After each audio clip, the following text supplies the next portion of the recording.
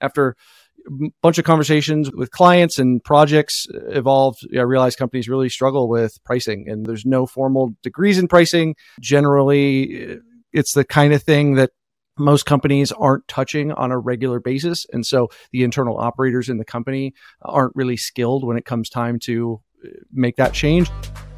Hi, welcome back to SaaS Half Full, the only show serving B2B SaaS marketers. I'm Lindsay Groper, president at Blast Media, and I will be both your host and bartender today.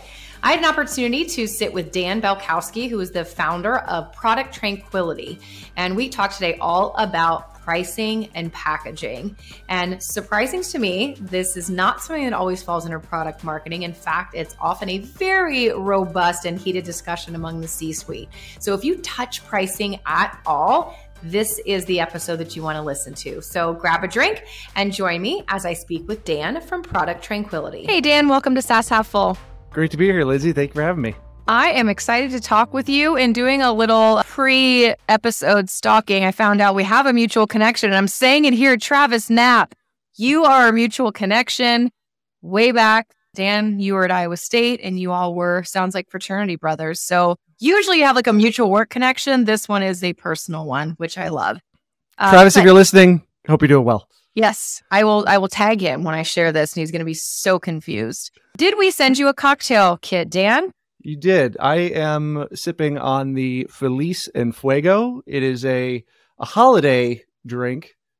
Quite interesting. It's got almost like if you have ever had one of those chocolate favorite lollipops, that's kind of the closest I could. Interesting. It is a very deep, like caramely red color. So that is interesting to me. Well, Dan, I'm excited to chat with you. We are talking all things SaaS pricing, SaaS packaging, things that you see go horribly wrong, things that you see companies do well. And then we also wanted to tackle maybe some things that you're seeing or advice around this just awesome time that SaaS founders are having right now with their businesses. So I do want to get into that. But before we do, I want to give our listeners an understanding of a little bit of your background.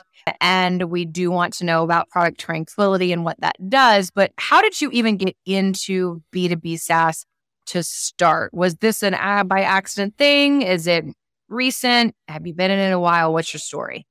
Yeah, I spent my entire 20-year career to this point in the software space.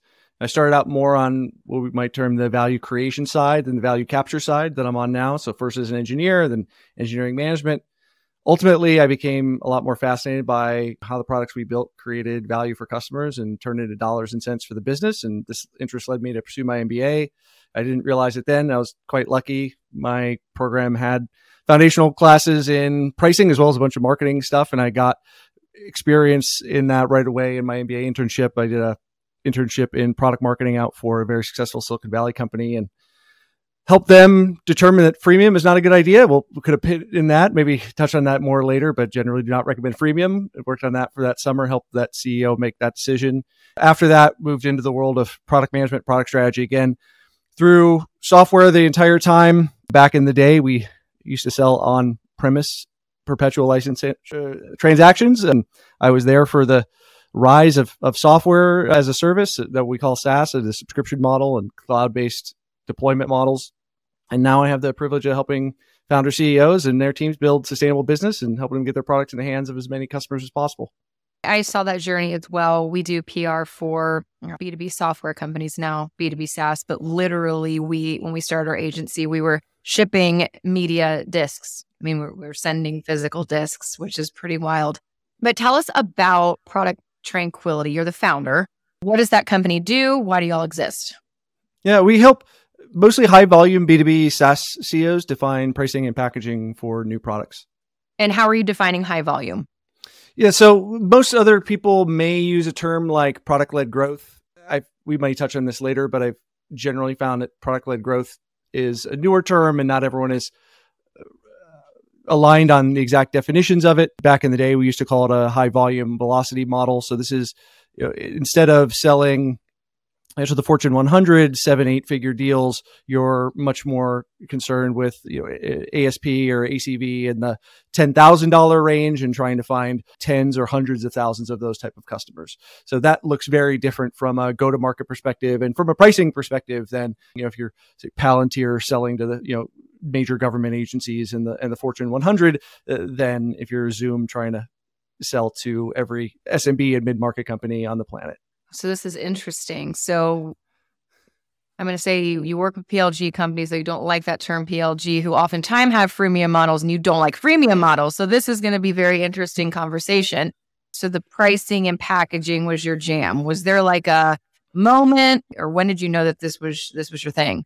Yeah, it was a blend of interest, experience, and market need. And I think ultimately, as any business owner knows, market need is way more important than your interest or experience. You got to go serve problems that are out in the market and not just try to convince people that they need to care about the problem that you want to solve. Is a much easier way to go. That you audience is smart. I'm sure they realize that and have fights inside their own companies for fighting that battle every day. Ultimately, when I started my consulting practice, I had many areas of the product management and product marketing realms I would help with, from product strategy, customer retention, market segmentation, and pricing. And after a bunch of conversations with clients and projects evolved, I realized companies really struggle with pricing, and there's no formal degrees in pricing. Generally, it's the kind of thing that most companies aren't touching on a regular basis. And so the internal operators in the company aren't really skilled when it comes time to make that change. And so I saw a lot of people basically ignoring a really powerful growth lever versus not doing anything, or when they were trying to do it, they were stymied in this. Pricing tends to be a political hot potato. It can be. It's one of these things that every C-suite executive at the table has a very strong opinion. All right, none of them are pricing experts, but they're all pricing experts. If you get my drift, especially, and so if only everyone else would see my way of doing it, but their ability to really move that conversation forward with either the right kinds of frameworks or terminology or the right data is really limited. And so then it turns into heated arguments and then nothing really happening. So I realized this was an area that people needed help with. Who are you finding most often has the autonomy or owns these pricing discussions? Unfortunately, it's one of these orphaned things. Now, so I have a point of view on who should own it. Yes, and I would like to know that. As far as the market broadly, B2B SaaS, I think the best data I saw from this, and this might be a little bit out of date, but I think OpenView Partners had some numbers, which was about looking at SaaS companies less than 100 million in ARR. About 60% of those, it was owned by the CEO. And then the rest of that 40% was sort of evenly split between finance, sales, and product. And in that data, I don't think they made a distinction between product management, product marketing. So we'll just assume that those are evenly split 10, 10, 10 across those four different groups. And really, we don't see full-time pricing and packaging teams. No. I think even in that OpenView data, even IPO stage companies, so like 100 million ARR, IPO stage, only 50% of them had either a pricing team or a pricing person. And generally, I wouldn't recommend you have a full-time pricing person until you're about 200 million in revenue or above, and at least multi-product. So until then, product marketing, I believe, is usually the person who should own it. But this is one of the things I've been harping on quite a bit, is that companies just, there's no one who owns it and there's no process. And so this is one of the things I try to help founders understand, is that they need to give this as ownership inside of the company. Otherwise, nothing will happen. And then it being a political hot potato, you run into all these problems as soon as there are other parts of the organization where if something is being left aside, you might have a spunky IC or someone say, I'm going to pick up the football and run with it. Like, this will be fine. They're going to get electrocuted as soon as they do it with pricing, because there's just so much tension around the topic. So it really needs some formalization around there, like we have for product management. My assumption was that it was usually owned by a product marketing manager. I'm going to use that as a general title. And I'm surprised to hear that it is not, and that it is such a contentious conversation amongst the C-suite. Why is it so heated? If you think about the pricing and packaging, right? Every position at that executive table has a different incentive that they're trying to move forward, right? Ultimately, we hope that everyone's aligned and trying to do what's in the best interest of the company. But then within your functional domain, you're trying to move things forward. For example, the CFO is probably really concerned about reporting their gross margins to the board and making sure that burn rate is acceptable and being able to tell a compelling story to the next round of investors, or if you're a public company, to your public investors. Sales is very much transactional driven. And so they're going to want to make sure that pricing doesn't get in the way of them meeting their quota for the quarter or their team's quota. You've got marketing, who is trying to maximize conversions and awareness, and maybe using pricing, discounting, promotions as part of their demand generation strategy. And so there's components there. Product is really trying to deeply understand customer value, but then can get a little bit lost when it comes to the go-to-market side, and can't really, tell the story, fully to, okay, how do we commercialize this? And then you've got all the other COOs got revenue operation systems, and we can do this and we can't do that. And this is how our old billing system works. And so there's going to be limits that they have. And so when you add that mix together, it becomes quite a minefield to navigate. And also people tend to speak very different languages. They don't have a common set of terms. People think in terms of purely price level. And I know at some point we may want to touch on talking about pricing and packaging.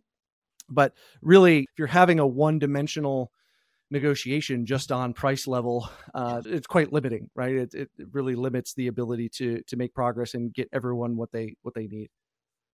Yeah, and I do want to tackle pricing and packaging, because you keep saying them together, but there's pricing and there's packaging, and they work together. So just talk us through your thoughts around defining and maybe clearing up for those that are listening, how you distinguish those two things. So pricing and packaging go together. And so often what we talk about, companies will come to me and ask for help. And one of their initial questions is like, hey, we've got this thing. Should it be $20 a user, $100 a user, or $19.95? Should our prices end in nines? I'm like, those are interesting, fun questions, but they're really the wrong end. When it comes to SaaS pricing, most executives think that what you charge determines your success. In fact, who and how you charge determines your success, and how you charge is this element of packaging, right? So let me use a quick analogy here. I'm assuming most of your audience is familiar with McDonald's, because pricing and packaging exists outside of the software world, except you have much more degrees of freedom that you can use in the software world. So, but if you think about like McDonald's, so I buy a Big Mac. So there's a price for that Big Mac. Let's say it's $3. So the $3 is the price level, but my price metric is a price per Big Mac. It's also a perpetual transaction. So this would be a price model. Now, I don't know how you'd make a hamburger subscription. I know Taco Bell is playing with subscription. So you could be a Taco Bell subscribing member, and apparently you get a taco every day. We could argue whether or not that's a value that anyone wants to take. Correct. But so we've got a couple elements where I already mentioned, right? So we've got the price level. It's the price of the Big Mac, the price metric. You're paying per Big Mac. It's a perpetual transaction. So I pay you once. It's not, I don't have this ongoing flow of payments. And then you can think of also McDonald's has this idea of a value meal. So I can get my hamburger with fries and a drink. So this is what we call an offer configuration or a bundle. And then also have this idea of a price fence. So price fence is, how do I have two different customers pay different prices for effectively the same product? And if you think about the supersizing my value meal, or just changing the size of my drink, right? My price per ounce of Coke that I'm paying at McDonald's is going to change, and that would be a volume-based price fence. So that's sort of a simple food example, but we have these four elements plus a price level, four elements of packaging price level that exists in the software world. And again, going back to the conversation we were just having about, if you're having a one-dimensional conversation of, well, the CEO thinks it should be $20 a user and sales is saying it should be $15 a user, right? If that's the only tool that they're able to discuss, they've left a large amount of different colors on their palette, right? They're painting in black and white, and they're never going to be able to paint a beautiful sunset if they only have a conversation at that specific level. Oh, and I do want to underscore what you said, which is who and how you charge is what determines success, not what you charge. And I imagine that there are listeners that are like sitting there like, well, shit. My last discussion about pricing was, should it end in 59 or 99 or on the whole dollar? And that's the only thing that we've talked about. So they're probably like, man, I need to think more about this. I want to maybe switch directions here because I've listened to and watched some of your past interviews, and you talked quite a bit about your thoughts around product market fit, your thoughts around freemium models, etc. You've actually said that you hate the term product market fit, and that is a term that is used no less than 1,000 beats per minute in this world. So unpack this for me. Oh man, I love stepping into a holy war. So product market fit and its ilk, and I think there's a few terms like this, product-led growth, agile, digital transformation. Generally, I dislike using terms that come with it the illusion of communication. So what is an illusion of communication? It's a bunch of people can get in a room and say something to each other, and everyone walks out being like, I'm really glad we got on the same page about that. And yet everyone walks out with an entirely different idea of what the conversation was about and what you discussed. And I feel like product market fit has this problem in spades, where nobody could give me a really concrete definition. Well, people might be able to give me a definition of it, but it's not the same definition I heard in the conversation before that, or the conversation before that, or the conversation before that. I think generally it's more of a useful term for venture capitalists. And as I understand it, the origin of the term came, I think it was Andy Ratcliffe, the guy who founded Wealthfront. He was in the venture capital world way back in the day. And I think it was because startup teams and founding teams they will screw something up almost guaranteed. The only way startups succeed is if they build a product where the market needs it so much that it literally, no matter the failures of the founding team, will pull that product into success. That was sort of the original, I think, usage of product market fit. But it's effectively useless as an operator. So there's no clear, again, definition, no clear way that people have to measure. And look, I've heard different measurement techniques. There's a Sean Ellis test, or it's your LTV to CAC ratio, or your magic number, or whatever, right? But it's like, those are all things. Why don't we just refer to those things versus saying product market fit? Because I may be referring to 30 different metrics when I say the term. And if I have a different set of calculations, right, we're again not going to be on the same page. Also, it's rear looking. And I find as an operator, it's either you have it or you're not. It's a 1 or a 0. You have product fit or not.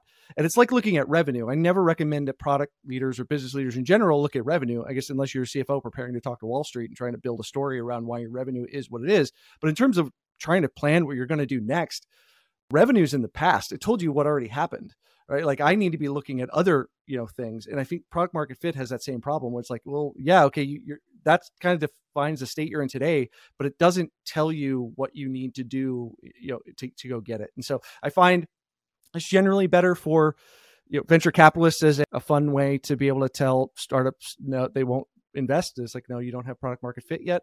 But as an operator, it doesn't really leave them with a whole lot of options of the next step to take. Yeah.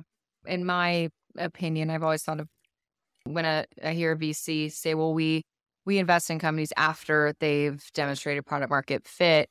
What I hear is, okay, they found an audience, a group of people or titles of people that find value in their product and will buy it. I mean, that's like how I distill it down, which, I mean, for any business to survive, you have to find that. Do you find that limiting, and then how often do you recommend someone revisit, right? If it's a pricing, it could be a pricing leader, but it could be a marketer, could be a founder, revisit their target. So I've established I product market fit. This is my, my ICP.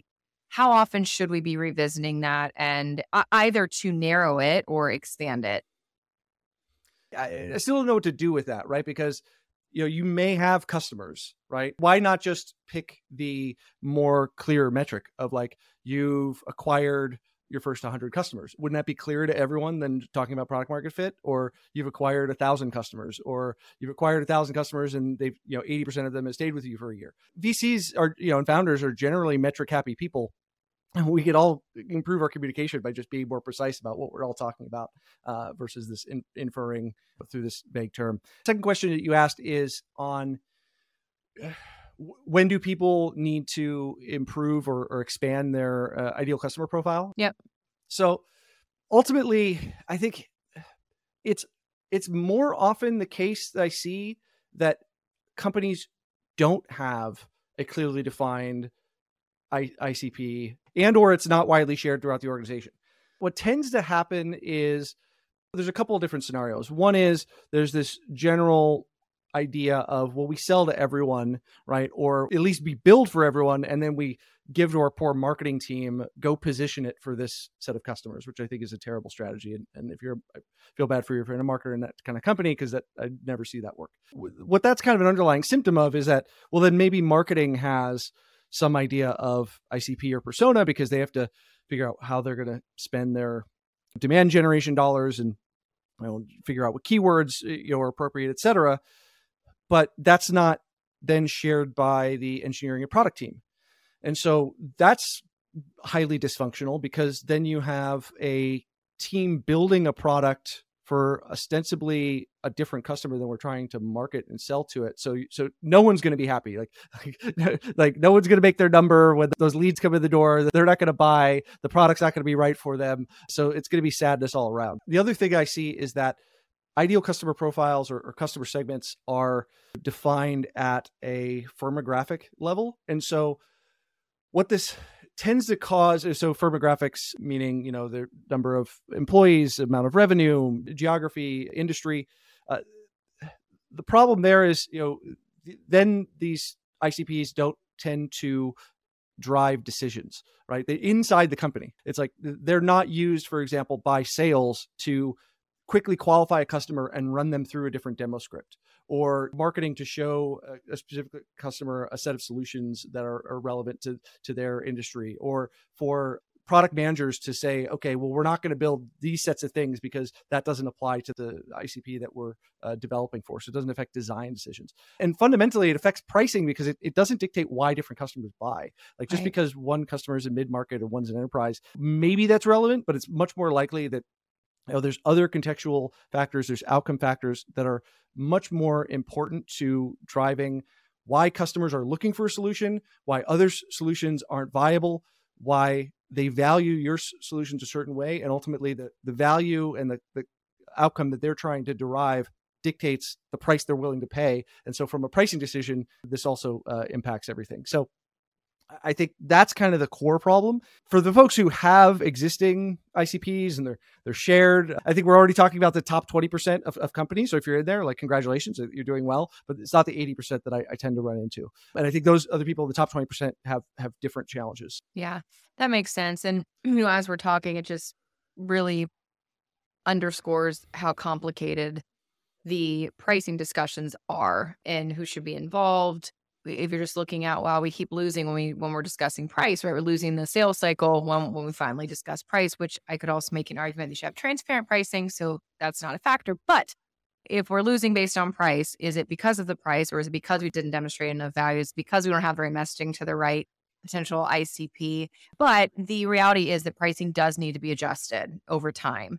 What are you seeing today? So we're in this just shitty ass time for SaaS founders. And for those of you listening, my heart goes out to you. It's like, just when you think it can't get any worse, then SVB happens and you're like, okay, cool. I can't even trust my bank with my money. So this is a time though, where specifically for marketers, this whole do more with less is like just mind numbingly frustrating for everyone. What are you seeing, if anything, in terms of maybe knee-jerk reactions to pricing? And if you're not seeing anything, what advice do you have for those that are staring down the current economy and with belts tightening quite a bit? Yeah, it's a difficult time for everyone. We need a systemic financial collapse every 15 years, whether, I just don't want have complacency, everyone getting too laissez-faire with, oh yeah, my money's safe in my bank, Right. We don't need that kind of attitude around here. Everyone should be scared all the time. But no, I think you're bringing up some good points. There's definitely different areas that we could focus on. So I think one thing is, don't confuse a structural shift in the demand curve for just a incremental change in price sensitivity. Meaning, for example, when COVID happened, right? It wasn't the pricing of airline tickets and cruise ships, right? That it wasn't like a fault of the pricing teams on those companies. A reason why it's like the demand collapsed. And so what we don't want to do is do a knee jerk, oh, well, people aren't buying, so we're going to start cutting price, because that's going to, it's going to do a couple of things. One, it's going to undermine your price integrity and your price positioning in the short term. You're effectively going to be undercutting your price, like for what demand is left in the market, right? So there are companies, there are bright spots that are doing well that will still buy from you. And so you're going to lower price to try to appeal to a bunch of demand that has just gone away. And meanwhile, what you're going to do is you're going to cut the price on the people who are doing well and would pay you full price today. So it's going to have no effect, because you're not going to win those deals that just went away. And then the people who would buy from you are going to be ultimately less profitable, and you're going to do potentially significant damage to your brand and price positioning. Talking about price positioning, I'm a big fan of positioning as a function of your pricing. Say we take the watch market, right? There's a Rolex and a Timex, functionally quite different, very different. They occupy very different price positions. If I'm Rolex, from a marketer's perspective, you'll notice one thing: price is never mentioned in a Rolex ad, right? Because if you have to ask what it costs, you are not the customer, right? So we think about this in our world, right? If you really believe you bring value and are pricing to that value, and all of a sudden you start having buy one get one free sales on your Rolex, like in time of crisis, like you're going to just do massive reputational price positioning damage to yourself over the longer term. So that being said, there's a bunch of different things that are going on simultaneously. It's not just recession, but we have high inflation. So those things are happening. I think going back to what I was saying before, for the deals we have coming to us, one, I realize there's two distinct but related things that tend to bite SaaS companies. One is that they don't have a discounting policy, and the other is that they don't enforce a discounting policy. And I used to assume that those were the same thing. It is helpful in these times to make sure that you have that. So tactically, having that in place and making sure that you have a system for your sales team to follow that. But as I mentioned before, if you're really in sort of the all hands on deck sort of crisis mode, again, what you don't want to do is making any negotiation based upon a single variable or a single dimension. I was helping a buddy one time negotiate for a job. If we think about a job as a job offer as a negotiation, there's salary. So, he's like, well, I wanted 150 and they gave me 100, right? So you can imagine the negotiating goes, well, can you do 150? Well, we'll give you 110. Well, how about 140? And that's a negotiation no one wants to be in. But instead, it's like, okay, what else is there? There's, number of days of paid time off. There's contribution to retirement. There's a bonus percentage of on the base, right? There's all these other elements. We could do the same thing with our offers in pricing, right? So, there's different elements we could play with, payment terms, priority position and implementation queue, term lengths, the ability to get a case study or referrals, press releases or marketing support, right? So, and then what are the things that are relatively inexpensive for you to give up, right? Is, well, marginal cost of me giving you, say our price metric is number of seats. If I give you an extra 10 seats to close a deal, my marginal cost is relatively low versus, say, if I want to give you a team, priority customer support, right? That might be more expensive to me in terms of out of pocket dollars. So those are a few ideas, a few tactics I think, can help people stem the bleeding. Before you cut price, the CEO should have a meeting and be like, look, what are the 5 things that we would do to think about how to make our offer more valuable than before we go to just, cutting our price all over the place. Yeah. And we've seen that in our own business. We're a services company as opposed to product, but rather we didn't consider just cutting our price and cutting our fee, but what we did all agree on and open our minds to was things like shorter terms, things like projects as opposed to full scale programs where we have less resources dedicated. You extrapolate that and it ends up being full, but we approached it that same way too, as we got more creative with more of our packaging and our terms versus the price itself. That's worked really well for us. And now we're working with our, some of our customer base looks a little bit different and we're doing projects when we necessarily wouldn't before, but we were able to do so without completely undercutting our value and undercutting our price. And by the way, we still have customers coming and paying our full retainer fees. So that didn't go away, because to your point, we would have had these higher retainer clients. We would have brought them in at a much lower price just because we'd cut our pricing and lost out on all that revenue. So we've seen that and work in our own business as well. For our listeners, do you have an example of it? Maybe it's a client of yours with Product Tranquility. Are there any SaaS companies that you see doing pricing and packaging really well?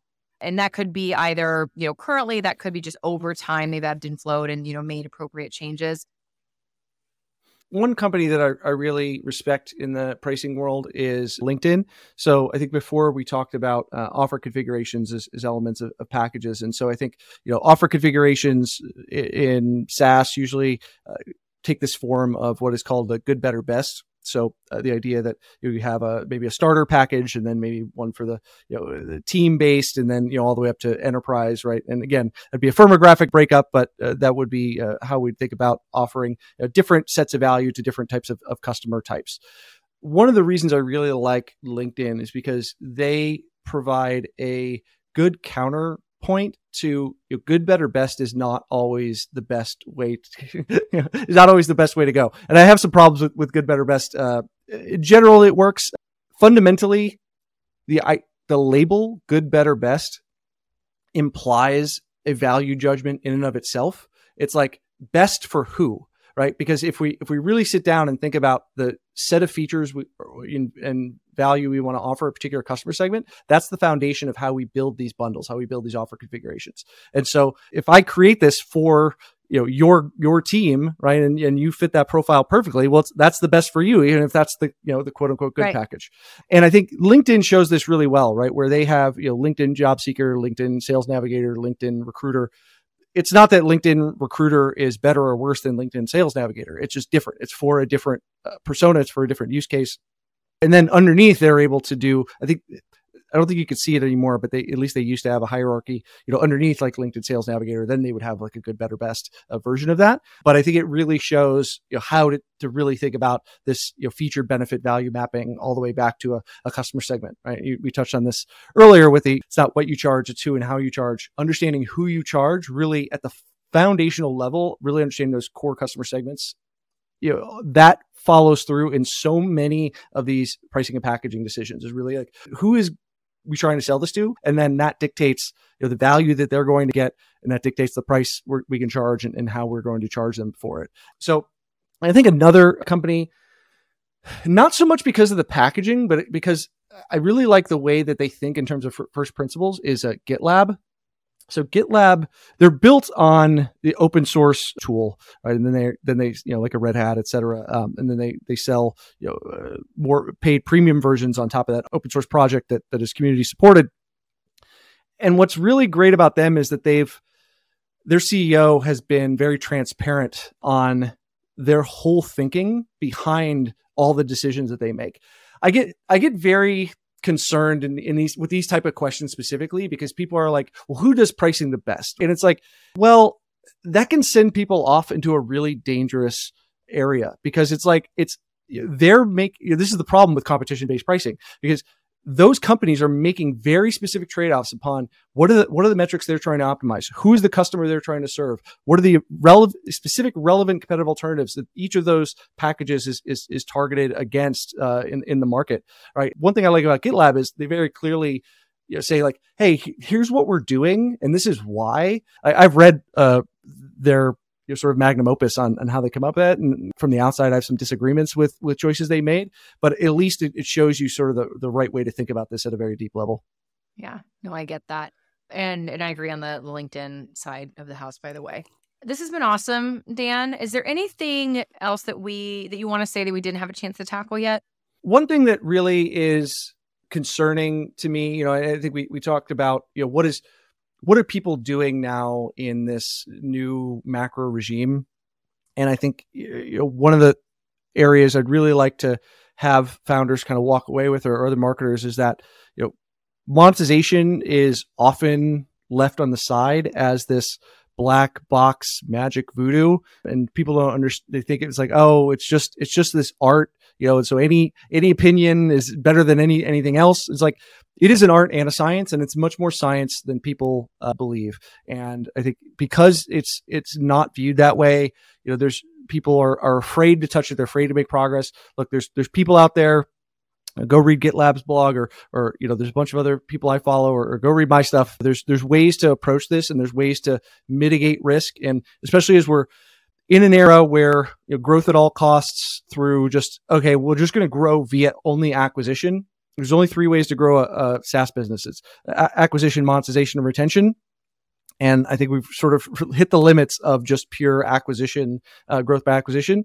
So this is a viable and gigantic growth lever. So I just encourage people, don't worry about being perfect. There's ways to mitigate the risk along the way. There's ways to, build, improve, and build that muscle inside your company. So I would leave your people with that. Love that. Thank you.